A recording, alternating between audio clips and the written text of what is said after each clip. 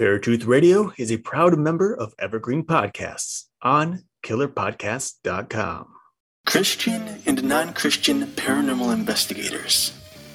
They have two different views, and it seems as if neither of them can ever agree on anything. So what happens when a mainstream view of the paranormal crosses paths with the Christian view? Something epic. This is Paratruth Radio.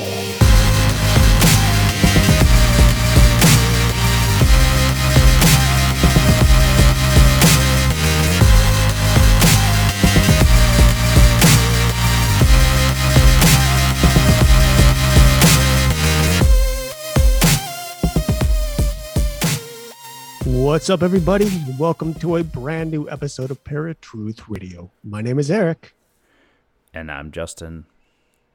And today we have on another author. She's the author of Embrace Your Empathy, Make Sensitivity Your Strength. Her name is Christy Robinette, and she is an internationally known psychic medium and author of a dozen books, including Embrace Your Empathy. In addition to giving readings and teaching workshops, she uses her intuitive skills to assist with police investigations.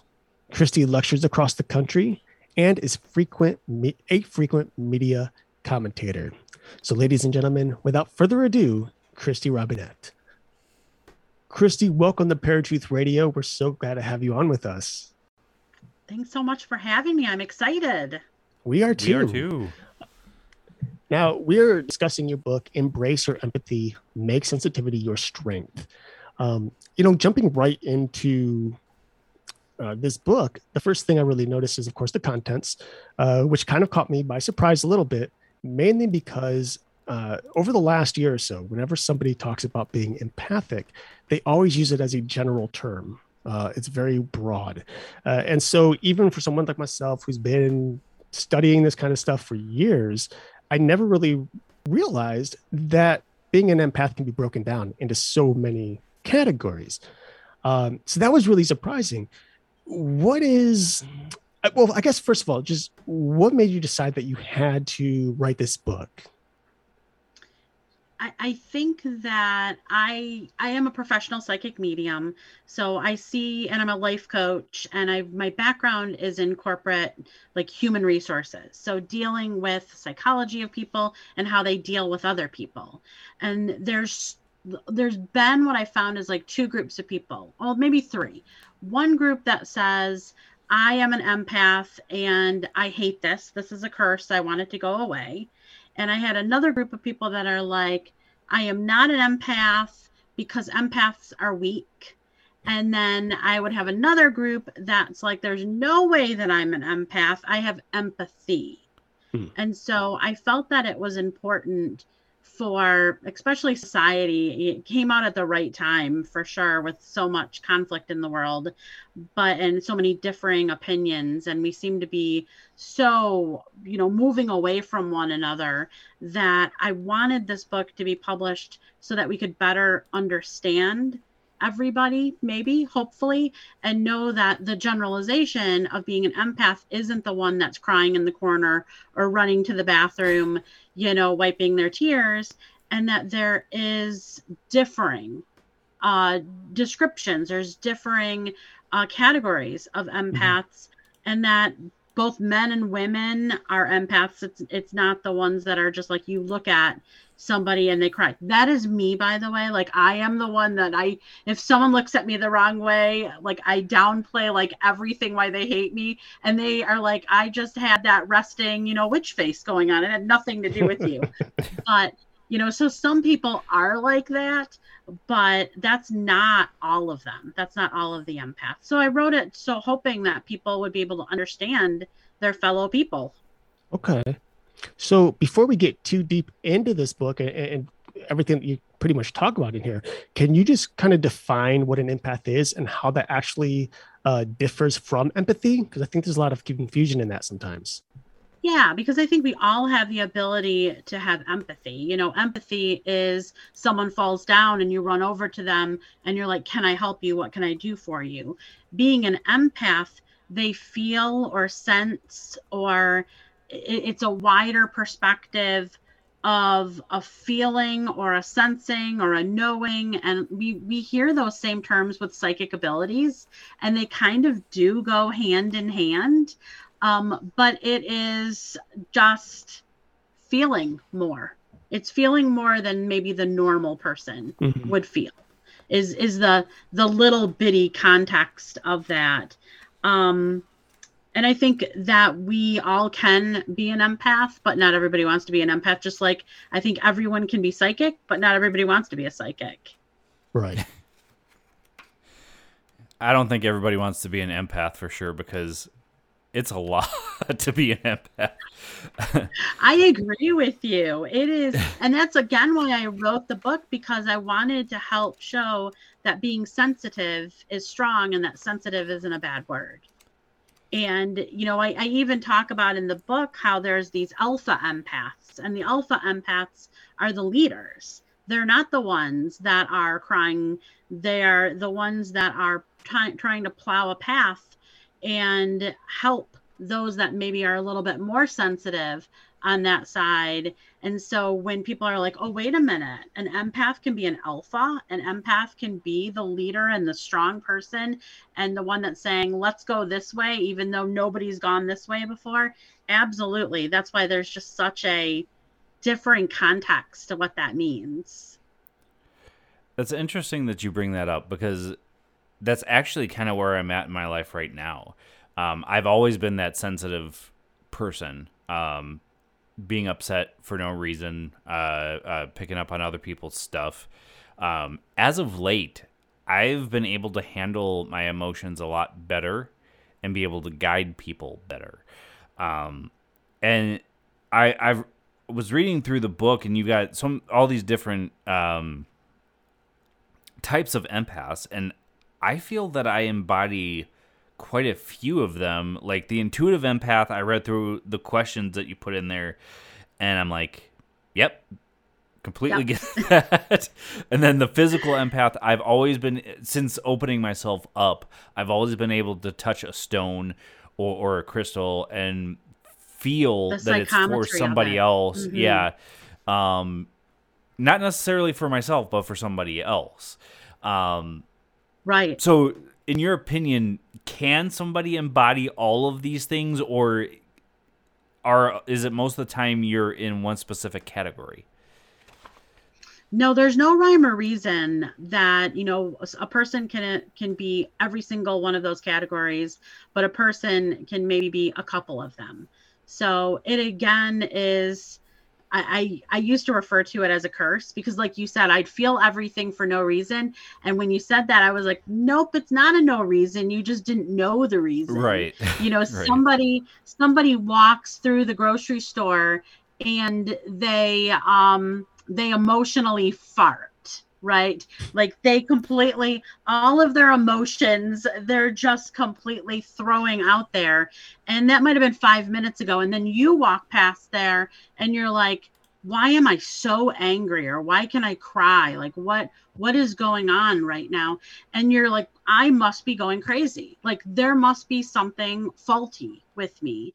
And you didn't know that someone had just gotten into a fight or was on the phone with their lawyer because they're getting a divorce, or there was some context to what was going on, but you didn't know that. And instead we go, oh my gosh, there is something wrong with me.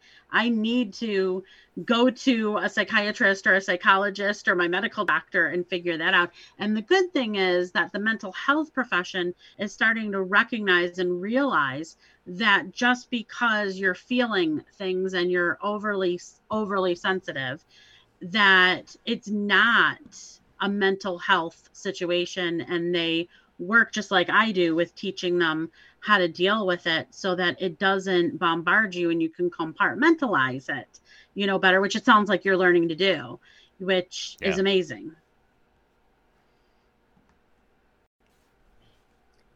Well, now as I was going through this, I mean, there were two that really struck me. One was, of course, the intuitive empath, very intuitive and becoming more intuitive as time goes on here.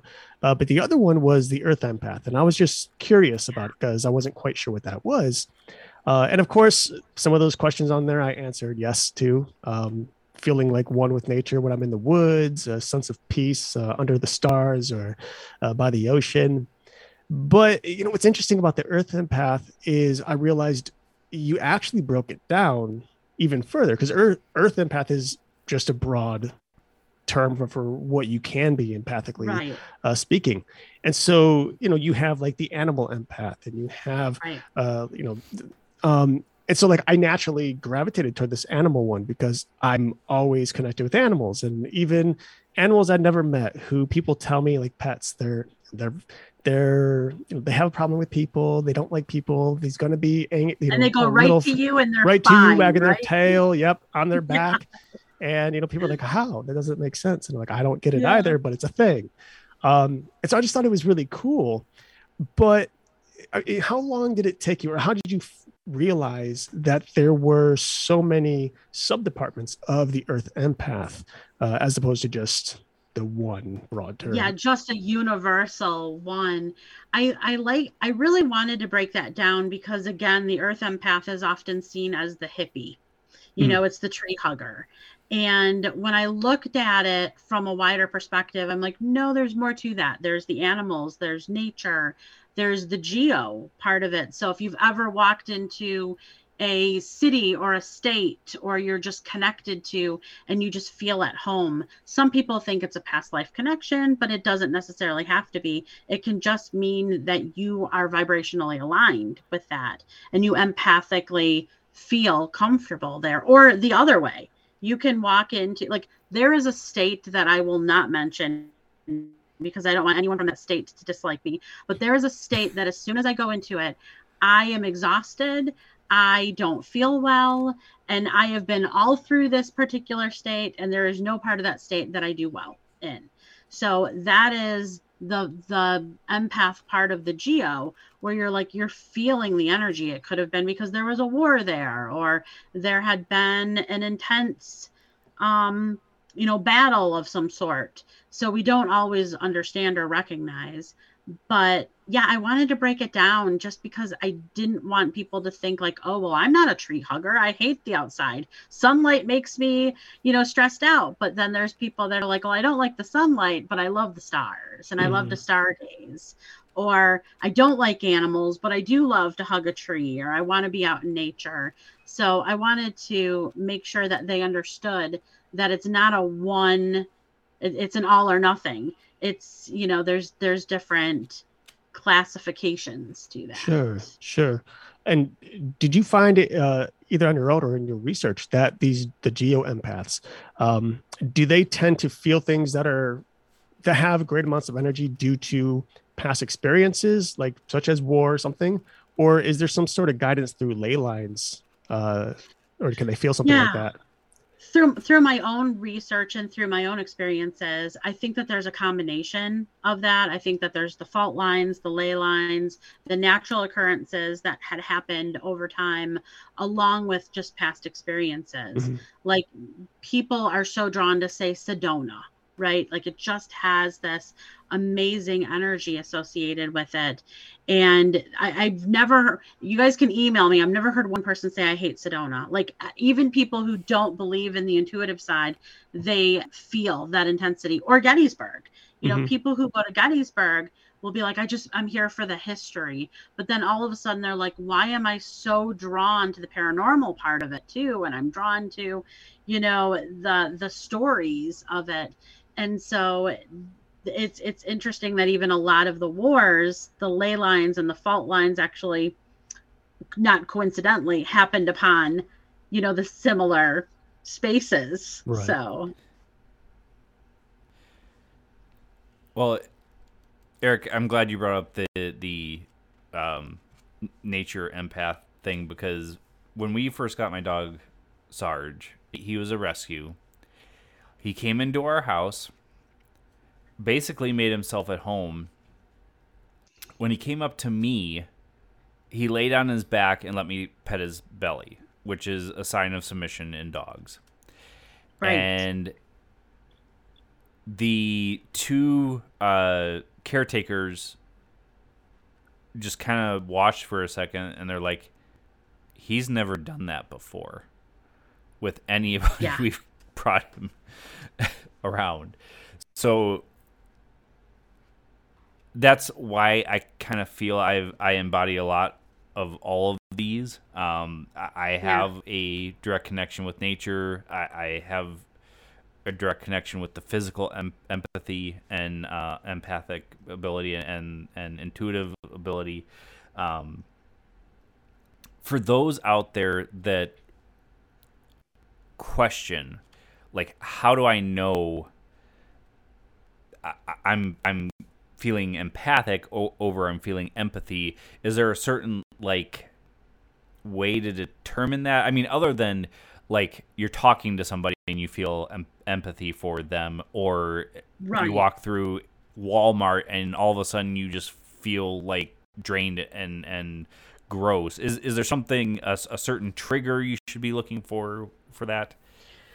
I think that it is, empathy doesn't happen all the time, but being an empath is frequent. So especially if you're unguided, or you're just allowing yourself to feel everything or experience everything. So that is a reoccurring situation. And you can go back to the past and childhood and have those occurrences or that history of that into the now. And I think that that's where the difference is. I'm the worst salesperson in the world, but my book also offers like a questionnaire for every empath trait to see if you fit the characteristics of that. And they are very similar. Every trait does have like little idiosyncrasies, like the intuitive. Do you know things? Do you just know things? Are there things that like someone can tell you something and you just know that it's a yes or a no? That is an empathy. That is being an empath and just feeling the alignment with it. Or the emotional empath, which I think a lot of people struggle with because that's feeling the emotional pain of somebody. And interestingly enough, in a both a physical and an emotional empath tend to go into careers that are filled with more of that, such as healthcare or being a police officer, or they jump right into it and they're like, I'm going to either prove that I'm not an empath, or I don't have that much empathy. I'm going to harden myself to it, or I'm going to destroy myself. Mm-hmm. And sometimes they destroy themselves because they don't understand all of what they're experiencing, and a training handbook for your occupation doesn't give you the privy of doing real life with that being an empath. Okay. Right. Well, diving a little deeper into the intuitive aspect of the empathy, I'm someone who, I'm relatively new to being intuitive. It's something that like over the last year and a half or so, there've been more and more things happening where I'm like, oh, I already knew that, or I felt that for months, or something like that. But even still, it's very difficult for me to discern what is intuition and what is just my mind overthinking or overgeneralizing something, especially based on past experiences. So what advice would you have for someone to kind of help discern those two things, or to strengthen your understanding of what is actually intuition and what is maybe just your mind running wild? So you're probably going to hate this. Okay. It's trusting yourself. Okay. It's trusting yourself and it's practice. And, I always say, like, back in the day, people would write letters. Remember letters, like post office letters or postcards? And they would write, don't get on that boat. Don't, like, I have a really bad feeling about that trip you're about to take. And it was post-dated. And there's no reason why they had a bad feeling. They just had a bad feeling. And they would often share it, and it would be date stamped. Mm-hmm. I always say do the same thing, write in a journal and say, I'm having a really weird feeling about this. So when your mind is spinning, that is, I don't know if I'll call it fear, just for lack of, terms. So you intuitively think that, your best friend is cheating, but you don't want to, talk to your best friend about cheating because, oh my gosh, what if you're wrong? And then your best friend hates you, we'll give that scenario. So then you go, well, maybe he was just talking to another girl. It was probably platonic, but intuitively, that that's not what it is. So intuition is very black and white. It's go right, don't go left. Fear goes, maybe I should do a whole spreadsheet on the pros and cons of all of this and let me second guess myself. And that is not intuition. So intuition is just knee-jerk reaction. I work with police cases on missing persons cases and cold cases and murder cases. And years ago, I was working on a case in Illinois, and I had another medium that I was talking to, and we were talking about the case, and she goes, what if you're wrong? And I went, I never like in a non-ego way, like I promised, but I was like, I never thought I'd be wrong because I was getting the information and I would feel things and talk about the geo part of it. Like I would go to a location and go, this is what had happened at this location. And I would give the information, but she tripped me up. So after that, I kept going, oh my gosh, what if I'm wrong? Maybe I'm sending them on a whole, crazy wild goose chase. And it took me about a year to backtrack and get back to no, I'm right. I'm feeling what I'm feeling. And that's not a lie. And I might not be able to put all of the key ingredients together immediately. They might not make sense in the now, but they will make sense. I'll give you for instance, I was working on a case and I kept seeing a cat. And I'm like, it's a white cat. It's a white fuzzy cat. It's connected. She was missing. The girl was missing. And 6 years later, they went to go arrest the guy and they were greeted by a white cat. And they're like, well, we obviously couldn't have gone to every house looking for a fuzzy white cat, right? Like that wasn't enough evidence for it, but it was one of those puzzle pieces that fit together. So I think that we always want to analyze it and reanalyze it and make it all fit. And it doesn't always fit. Our empathy doesn't fit. Our intuitiveness doesn't always fit in the moment. Right. So going into some of the cases that you've worked on, has there ever been a case that has affected you empathically to the point that you had to kind of like take a break? There was that much emotion or intuitiveness connected to it that you're like, okay, I need to take a week off because that was just way too much? I think most of them, but one in particular was a 3-year-old that was taken from her house, and she was found raped and murdered not too far from there. And the detective actually ended up retiring after this case because it was just a horrific thing for me to witness, because I feel it and I sense it and I see it. And I had a really hard time. So they'll show me pictures of like, the cadavers, or I'll even go to the morgue or all of those things. That doesn't affect me as much as feeling what had happened and the fear that had happened. That one really affected me. There was another one that was another murder, and they ended up arresting the wrong person. And I said, you don't have the right person. And they said, he's a bad person, so we're going to put him away anyway. And he's still serving a life sentence for a murder that he did not do. And that one made me backtrack, and take some time off too, because I always wanted to believe that the justice system was just. And it was one of those awakenings that I realized not always, not so much. Yeah. Yeah. Which is really sad. They pretty much just want to put the stamp on it and consider it closed so they can move on to the next case, which is really messed up.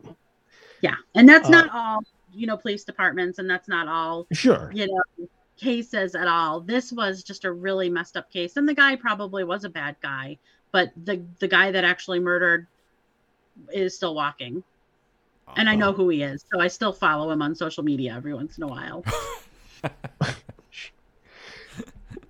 Well, now, so when you are kind of down in the pits after something like this, what does it take for you to kind of climb out of it? Is it just simply R&R, or is there some sort of meditation involved? How do you clear that fog? Yeah, I mean, there's lots of different tools and I utilize a lot of them. I love nature, so I love going. I have 2 acres and I have woods behind me, so I love going for a walk in the woods. I have a house filled with animals, so I get to hug and love on them. My son's got chickens, and my favorite thing to do is to pick the chickens up because they love to fly and then run back to you like toddlers, like do it again, do it again. And like it makes me laugh. So laughter is such a high vibrational space to help shake it off. And just the self-care, like a massage or talking to friends or going out to dinner. I love cooking and baking, and that's a great tool to sort of logging off of social media, just sort of staying in the now and that moment of now, I think is really important for an empath to unwind. Okay. Chickens are good though. Chickens are really good. That's not in the book, by the way, but still good. So being an empath and doing what you do with the the police department, would you kind of compare it to trusting your gut instinct? Like if a detective says, I'm trusting my gut type of deal. Same thing. Yeah, absolutely. It is. Men tend to call it the gut. I have a gut feeling or I have a gut instinct. Women tend to say I'm psychic or intuitive. I don't know why that's been like the way. I guess it doesn't sound as woo-woo that way, but it's a little bit more, masculine. I got that gut instinct. But I also think that some people, decipher it that way too. Because like I actually, if I feel a no, if I feel like this, don't do this, don't go that way, I actually feel the pit in my stomach. And so it is like, when you try to swallow something and it's stuck. And I think a lot of people actually feel that, but they don't realize what they're feeling. They might be like, I'm not really hungry. All of a sudden I lost my appetite, or, I'm just feeling woozy, or and anxiety, draws from the stomach as well. So yeah. So the masculine part of, it's my gut instinct. It's not intuition. Well, but then like it's coming from our side of things. Like Justin and I, for example, we're both spiritually aware. We're very intuitive there as well, or sensitive. But like when I feel negative energies, whether it's in a certain location or on a person, and I don't feel good energies, for some reason, I only feel negative, and I always feel it in my chest area. It's like really heavy thickness in my chest, whereas Justin tends to feel these kind of things in his head, as opposed to his chest. And so I don't know if maybe, there's something with the chakra or just the way the spirit within us kind of moves. So perhaps it's, I don't know if it's a sex thing where in terms of this intuition or the gut feeling, whether women just happen to have more of a focus in the mind when they feel it, and guys tend to feel it down in the lower chakras. That's just I think too that we're almost stereotypically trained, growing up without it realizing that it's an intuitive empath psychic ability. Men tend to be more physically trained. They'll feel that. And even though they'll feel the emotional, they dismiss it a lot, in lieu of, having that emotional feeling. So it's the gut instinct, or, you feel it in your head, and there's no right or wrong. Like, I think the biggest thing is knowing that, what your yes and your no and your good and your bad. When I was a kid, when I was little, I only felt the bad. I only heard the bad news. I only saw the bad stuff. I only felt the bad entities. That was always, and I had to just, I don't know if you want to feel the good or not, but I had to actually realize that there is a balance that has to take place. And I was probably 10 years old at the time. And I'm like, why can't I feel the good? And it was something balanced. I just hit a lever and asked my spirit guides and, my loved ones on the other side, if they would give me the balance, because it becomes really overwhelming and you can get into a really dark place if you're only feeling the darkness of everything. Right. Yeah. And I get what you're saying. And I've been there. And like I have depression anyway, except from depression. So then having that negative energy constantly, or whenever I feel negative energy, it kind of has a greater impact. Sure. And I'm also high anxiety and things like that. So that all triggers. And I've been getting more into meditation and chakra clearing and sage cleansing and stuff like that to kind of help bring that balance or clear those negative energies. Do you find that when it came to you opening up to the good energies, was it kind of like a consistent thing that you did when reaching out to your spirit guides and your ancestors, or was this kind of like you would reach out to them like a prayer or something else every once in a while until one day manifested? I have a weird story with how I like got into this, because I was, and a lot of people were like raised in very religious households. So I was raised in a very parochial household and told that everything I was experiencing and feeling and seeing and sensing, that it was of the devil. So I wonder if because of my programming is that like, well, I'm of the devil, so I'm seeing everything of the devil, right? And then I realized, well, wait a minute, don't I have God or universe or whatever you want to classify it as? Isn't he supposed to help me? Like, where is he? Like, am I of the devil? Am I a demon? What's happening? So I think that I did utilize prayer. I still do. If I'm working with negative or negativity or negative people, I'll use the meditation. I meditate all day long. I will delve into anxiety and depression if I'm doing too many paranormal investigations or too many police investigations. I have a therapist. I have a doctor. Thankfully, they all don't think that I'm crazy, and they all actually understand what I do. And the mental health side of it, and I talk about it in the book too, that a lot of them call it the HSPs, the highly sensitive people. And so they don't necessarily call it the empath, but that's their label, which is relatively new in the last like 30 years. It's a relatively newer term. And that's when I think they've recognized that there's holistic tools to help balance that.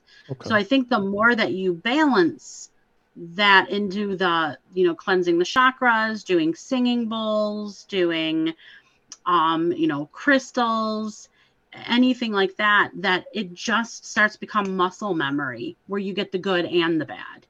Because I want the bad. I'm not saying that, guys, don't haunt me, but I want to walk into like a paranormally active place and know that there's a crappy person, and not just be like, oh, everything's love and light and it's fine. Right. And what you're feeling is, in your mind. Like, I want to feel that balance as well. I just want to make sure that I'm super protected. Right. And I think that empaths go around thinking that they're weak, therefore they don't need to protect themselves. Mm-hmm. I get that. And it's like, you don't want to be like, if you're going into a paranormal investigation, you don't want to be misled if all you're feeling is the good. You want to be able to feel those negative things too. So you're not giving out wrong information or believing the wrong information, especially for those trickster spirits out there, right. Who want to manifest as something good when in reality they're darker. The meditation stuff for me has been relatively recent. And in the past couple of years, I always thought like the best way to block it out is to just turn off emotion entirely. The problem is when you do that, it just kind of backloads until there's like a breaking point, and then it's just worse anyway.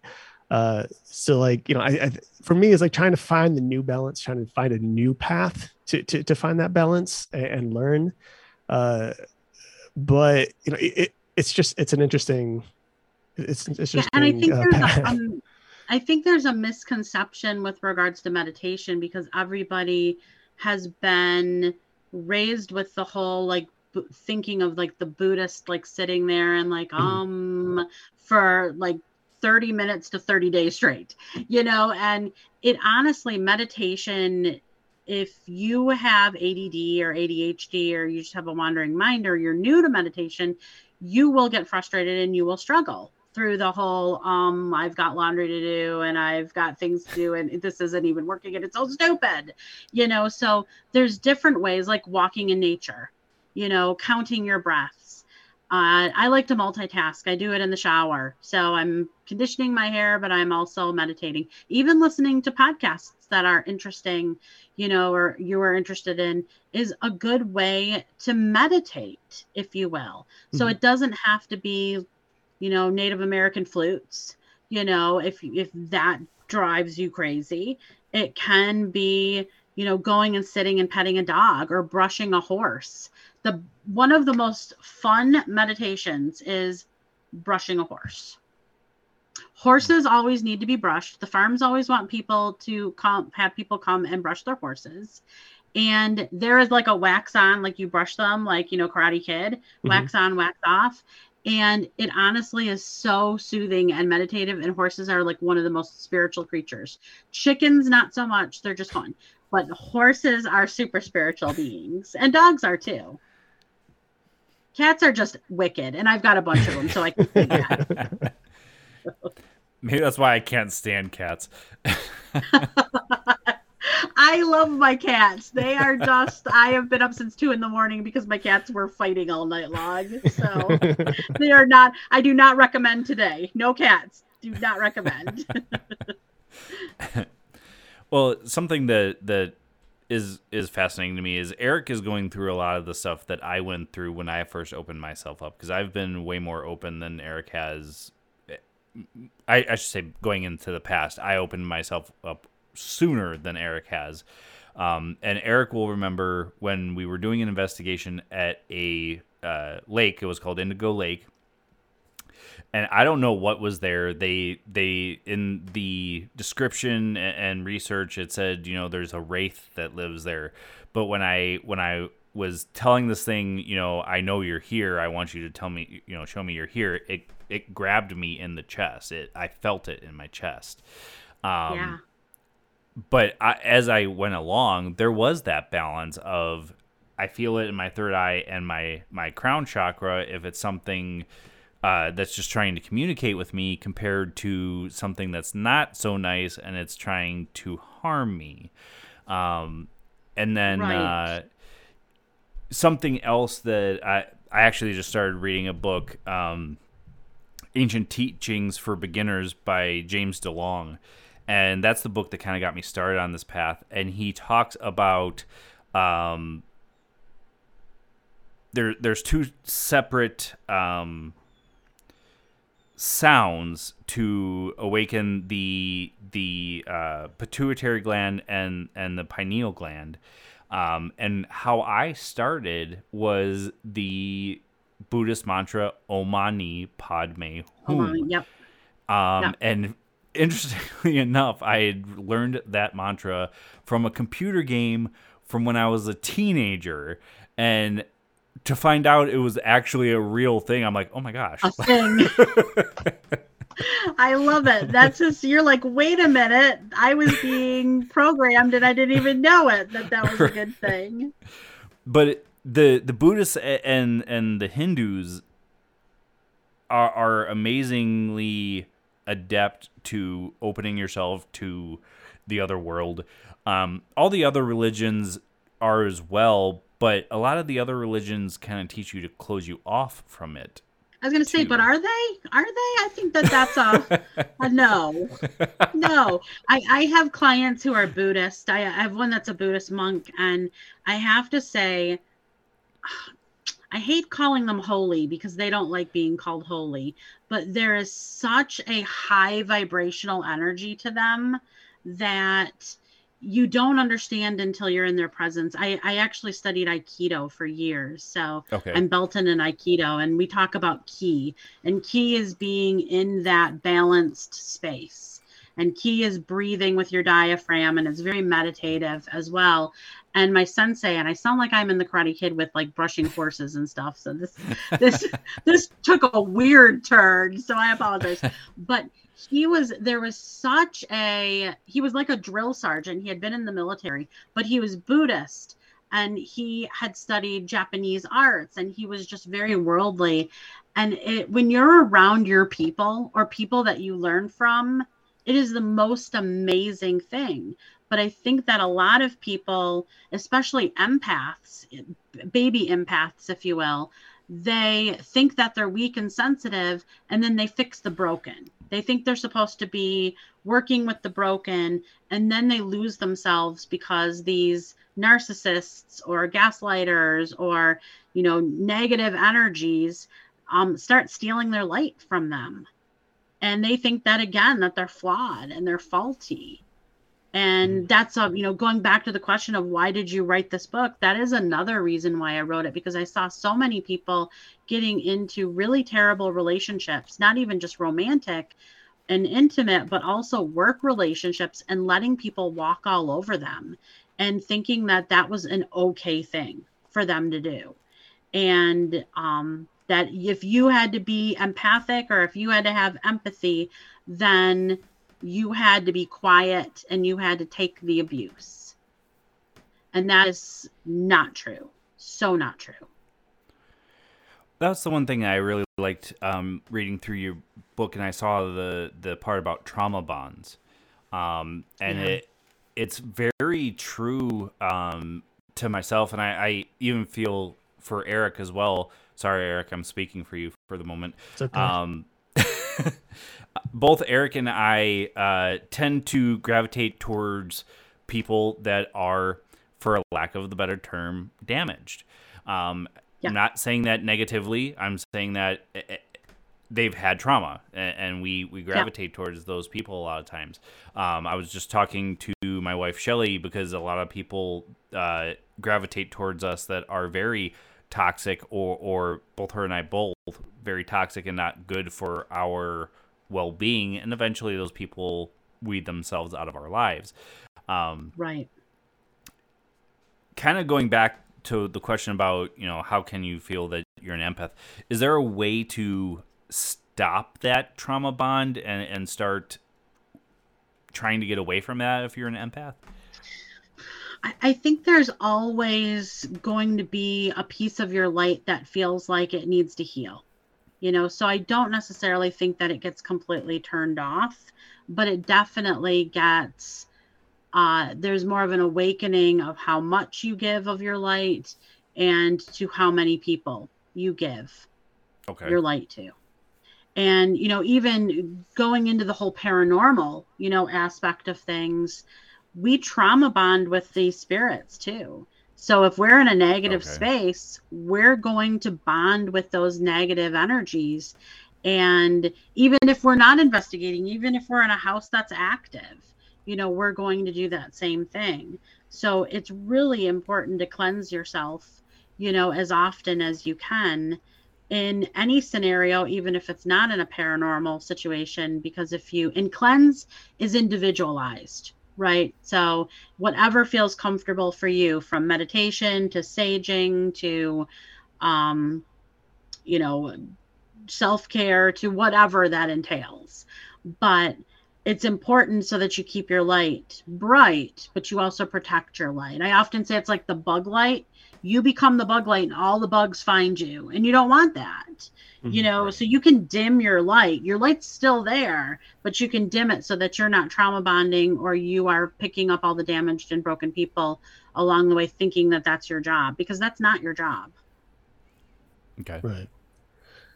Well, and I mean, I don't know, this might sound kind of weird, but there was, in the past, there were about 3 months in which, back in 2008, where I experienced very negative energy. I call it demonic, and it was just 3 months long of night terrors, black masses in my house, things touching me and growling and stuff like that. And of course, it was scary. And eventually, with the help of God and turning myself over, surrendering myself over to Him, it kind of just disappeared. The thing is which is what's weird, is I find myself on occasion, sometimes late at night, where all that, I guess, trauma that I went through, I sometimes miss. And I almost wish it was back. Nothing's exciting right now. Where's the darkness, right? And it becomes a thing. It becomes an addiction. Yeah, it's an addiction. And I guess, at least based on what you were saying here, is the best way to deal with those toxic relationships is to realize and accept the fact that they're going to enter your life. And by doing that, it gives you the ability to, or at least allows you to realize, okay, it's something that's going to happen. I know it. I'll recognize it. And then I can practice healthy boundaries. Yeah. Right. And the boundaries are super important, whether it is an energy that is from an ethereal plane, or it is someone, that's working at Target that's trying to take advantage of you or whatever, Right. So yeah, exactly. And I think it's our own self-esteem, don't you? Mm-hmm. That goes, well, maybe I just need that drama. Everything's to the shoe is going to drop. So why don't I force some drama to happen, some darkness or negativity? And so it's almost like a control thing that happens. And making sure that that it's okay for things to be okay and balanced and steady, and that you're worth, things not being dark and negative. Mm-hmm. And maybe that's why you're not getting the balance too, though. Right. Maybe because you're like, I like the excitement. I don't want to talk to no nice ghost. That'd be boring. That's something I need to work on for sure. Because the nice ghosts are fun too. They got great stories. So they're a lot of fun as well. Well, I mean, yeah, being in a certain place, especially doing an investigation, it not necessarily good per se, because you should be kind of neutral when you're doing an investigation, but so you can pick up both. Exactly. Well, Christy, it has been fun talking to you, but it is about that time where we usually let our guests go. So I want to give the mic to you so you can tell everybody where they can find the book, and the mic's all yours. Oh, geez. Thank you. Thanks for having me on. First off, it was great. It was a pleasure talking to you guys. It was great. Thanks for putting your light out into the universe. You're doing a great job. My book is available. It's called Embrace Your Empathy, Make Sensitivity Your Strength. It's available on Amazon, Barnes & Noble, Books A Million, even Walmart, any place books are sold, Llewellyn. And I have like a dozen books out there. So if you've never heard from me, check them out. I've got some fun books, including one on pets in the afterlife. And my website is KristyRobinett.com, KristyRobinett.com. And I'm on all social media fronts. So you can just Google, even if you spell it wrong, you'll find me. So thank you so much. All right. Christy Robinett, thank you for being on Paratruth Radio. All right, folks, that was Christy Robinett, author of Embrace Your Empathy, Make Sensitivity Your Strength. We're going to go to Eric's Random Fact of the Day, a quick commercial, and we will be right back with Paratruth Radio. Now, Eric's Random Fact of the Day. Did you know that cats once delivered mail in Belgium? According to BestLifeOnline.com, in the 1870s, the city of Liege, Belgium, attempted to employ 37 felines as mail carriers, according to the BBC. Messages were tucked into waterproof bags that the little kitties would carry around their necks. However, while one cat apparently made it to its destination in under 5 hours, the other felines took up to a day to complete their journeys. Due to the fact that the cats weren't particularly reliable and definitely weren't speedy, the service didn't last long. This was Eric's Random Fact of the Day.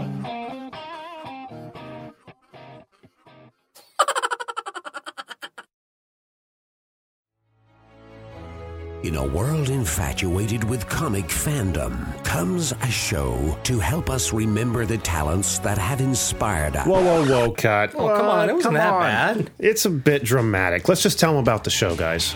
We are the Canned Air Podcast. Join us weekly for a comedic trip through pop culture. We also welcome some cool comic creators, as well as some of the voice and screen actors that helped shape your childhood. Find us on CannedAirPodcast.com and on the Evergreen Podcast Network.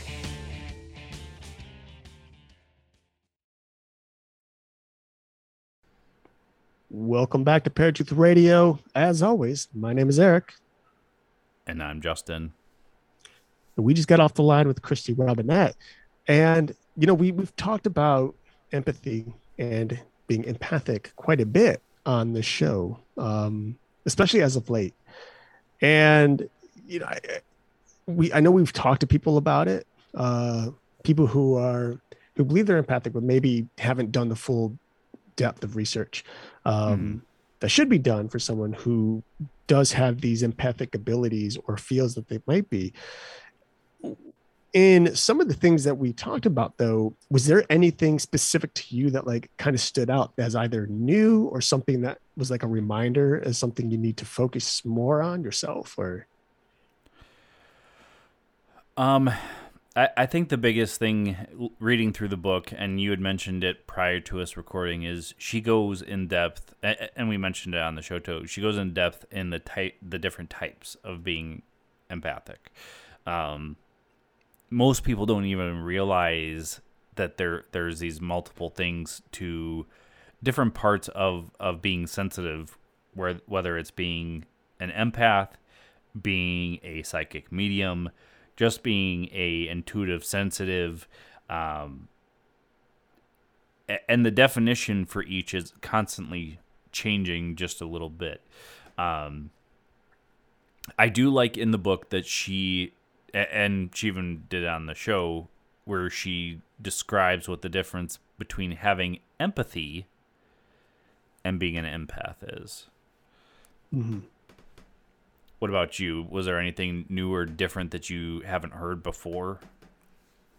I mean, I think there's quite a bit for myself, and I think it's more so. I think obviously we've talked about this in the past, but I think despite me listening and reacting to past discussions, I feel like there are moments where I guess my ears are almost turned off, or my understanding was purposely turned off because it didn't really, not that I didn't care, but I didn't think I recognized I needed to hear it and understand it. And as of late, as I'm trying to strengthen not only my intuition, but also just the psychic energy, I think I'm naturally starting to become a little more aware of what I need to be listening to and paying attention to in order to better myself, both empathetically, psychically, but most importantly, spiritually, as I'm trying to find my grounding, and I've been kind of, not that I've been drifting, but I feel like there's doors opening up that I've been closed off to in the past for one reason or another. And I don't exactly fully understand why they're opening now, but I am noticing things as of late. And so I think a lot of what she said tonight was just not necessarily new, but it was a reiteration of things that maybe I didn't process in the past. Well, I can tell you why they're opening up. Your understanding is changing. Well, sure. Yeah. I mean, and yeah, and I think that's a big part of it. And I don't know, I guess the thing is like, is my understanding changing because the doors are opening up, or the doors opening up because my understanding is changing? And that's the big question that I kind of have to figure out. Chicken and the egg type question. Exactly. Well, and I think that we have to kind of define it, that your beliefs aren't changing, as in your religious, spiritual beliefs aren't changing. Your understanding of certain things in your religion are changing.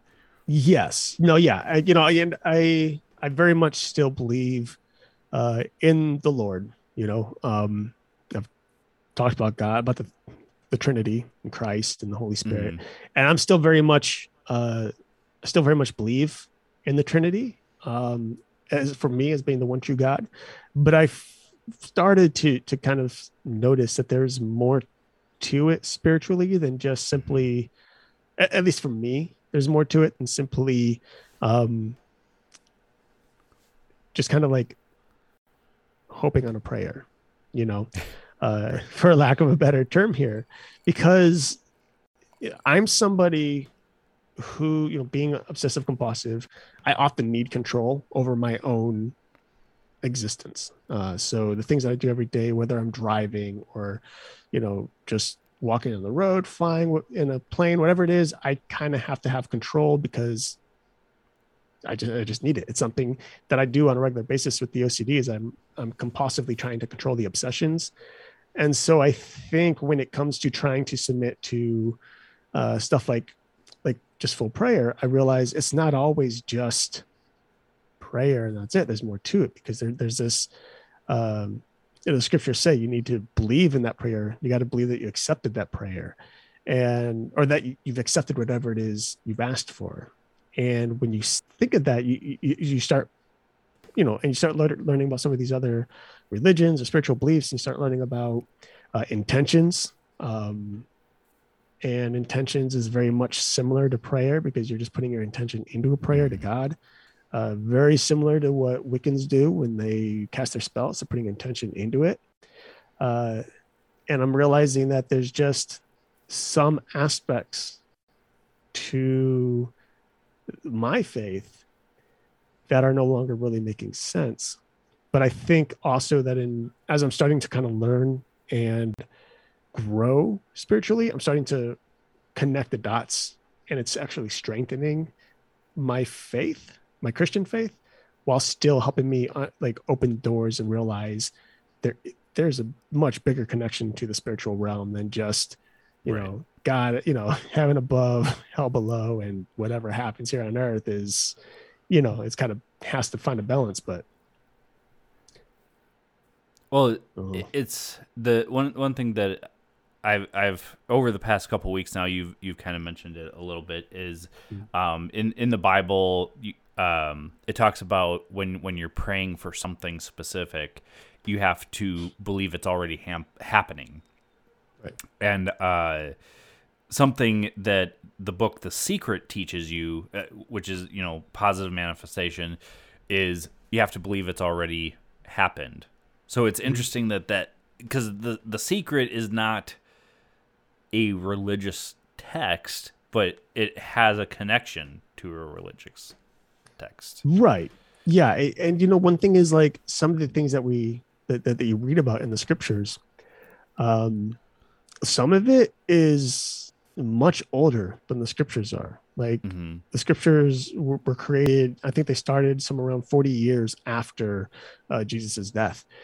But there are certain systems in place that you read about in the scripture that existed long before Christianity was even a thing, before it was thought of, before Christ even showed up on earth. And one thing that, I know has happened is like when Christ showed up, he used some of those past, those past beliefs and kind of turned them on their head to not coexist, but I guess to help align people to the understanding of who God is. We talked about that, and not just God, but like Christians in general, like Christians would often do it with the Pentacle, for example, when trying to convert Wiccans to Christianity, they started showing, the 3-leaf clover represents the 5 wounds and stuff, or exactly. The 4-leaf clover, or clover is another one. And like I said, right now it's just kind of like more or less a jumbled mess. I think there's a lot of chaos in my side of the world right now, but I think it's starting to clarify some things. And I wouldn't say it's pulling me away from my original beliefs, but I think it's not only strengthening them, but I think it's also helping me get a better understanding and grasp of who I am and what my existence means here on earth.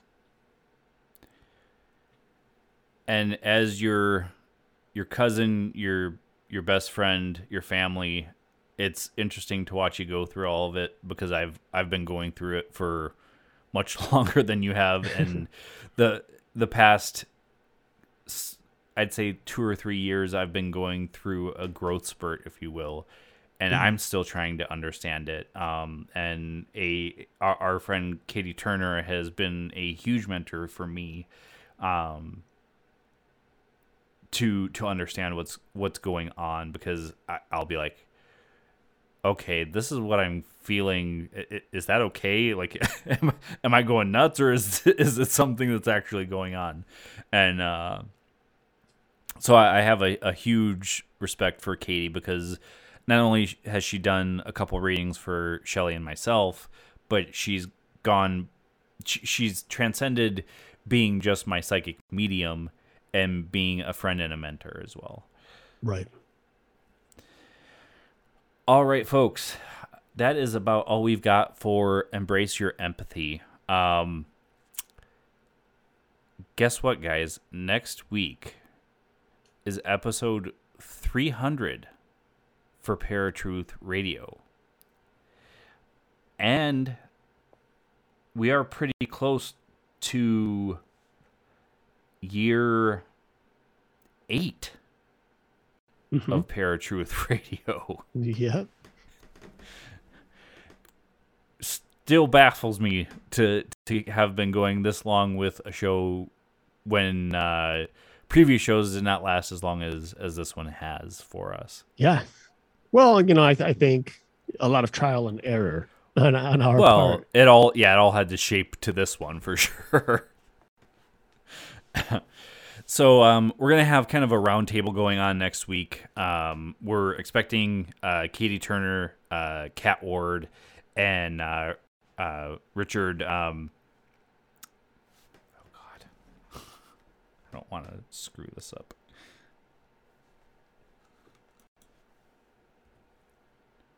Roland will be joining us, hopefully, to celebrate episode 300, do a roundtable discussion, and just have an all-around good time.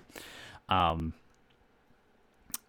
make sure you're checking out Paratruth Radio on all of the podcatchers that we're on. We're pretty much on everything. I don't think there's a podcatcher yet that we're not on. Make sure you're checking out Evergreen Podcasts and KillerPodcasts.com, which is under the Evergreen umbrella, and Paratruth.com, where you can actually leave us a voicemail or you can leave us a review. It's Paratruth.com has been one of the best websites we've had because it is very intuitive and adds a lot to our show. So until next week, folks, which will be episode 300, where you'll find us same time, same channel. My name is Justin. And I'm Eric. Peace.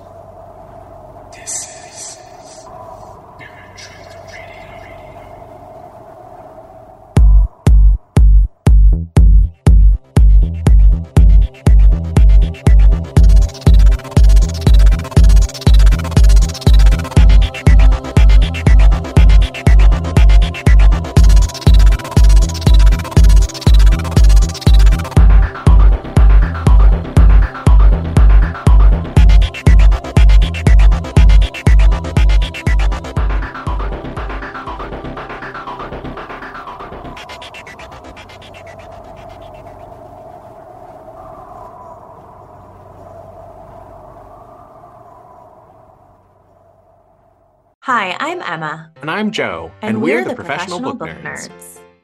2 Mondays a month, we interview authors and talk about their upcoming books, what drives them, and their go-to order at the cafe.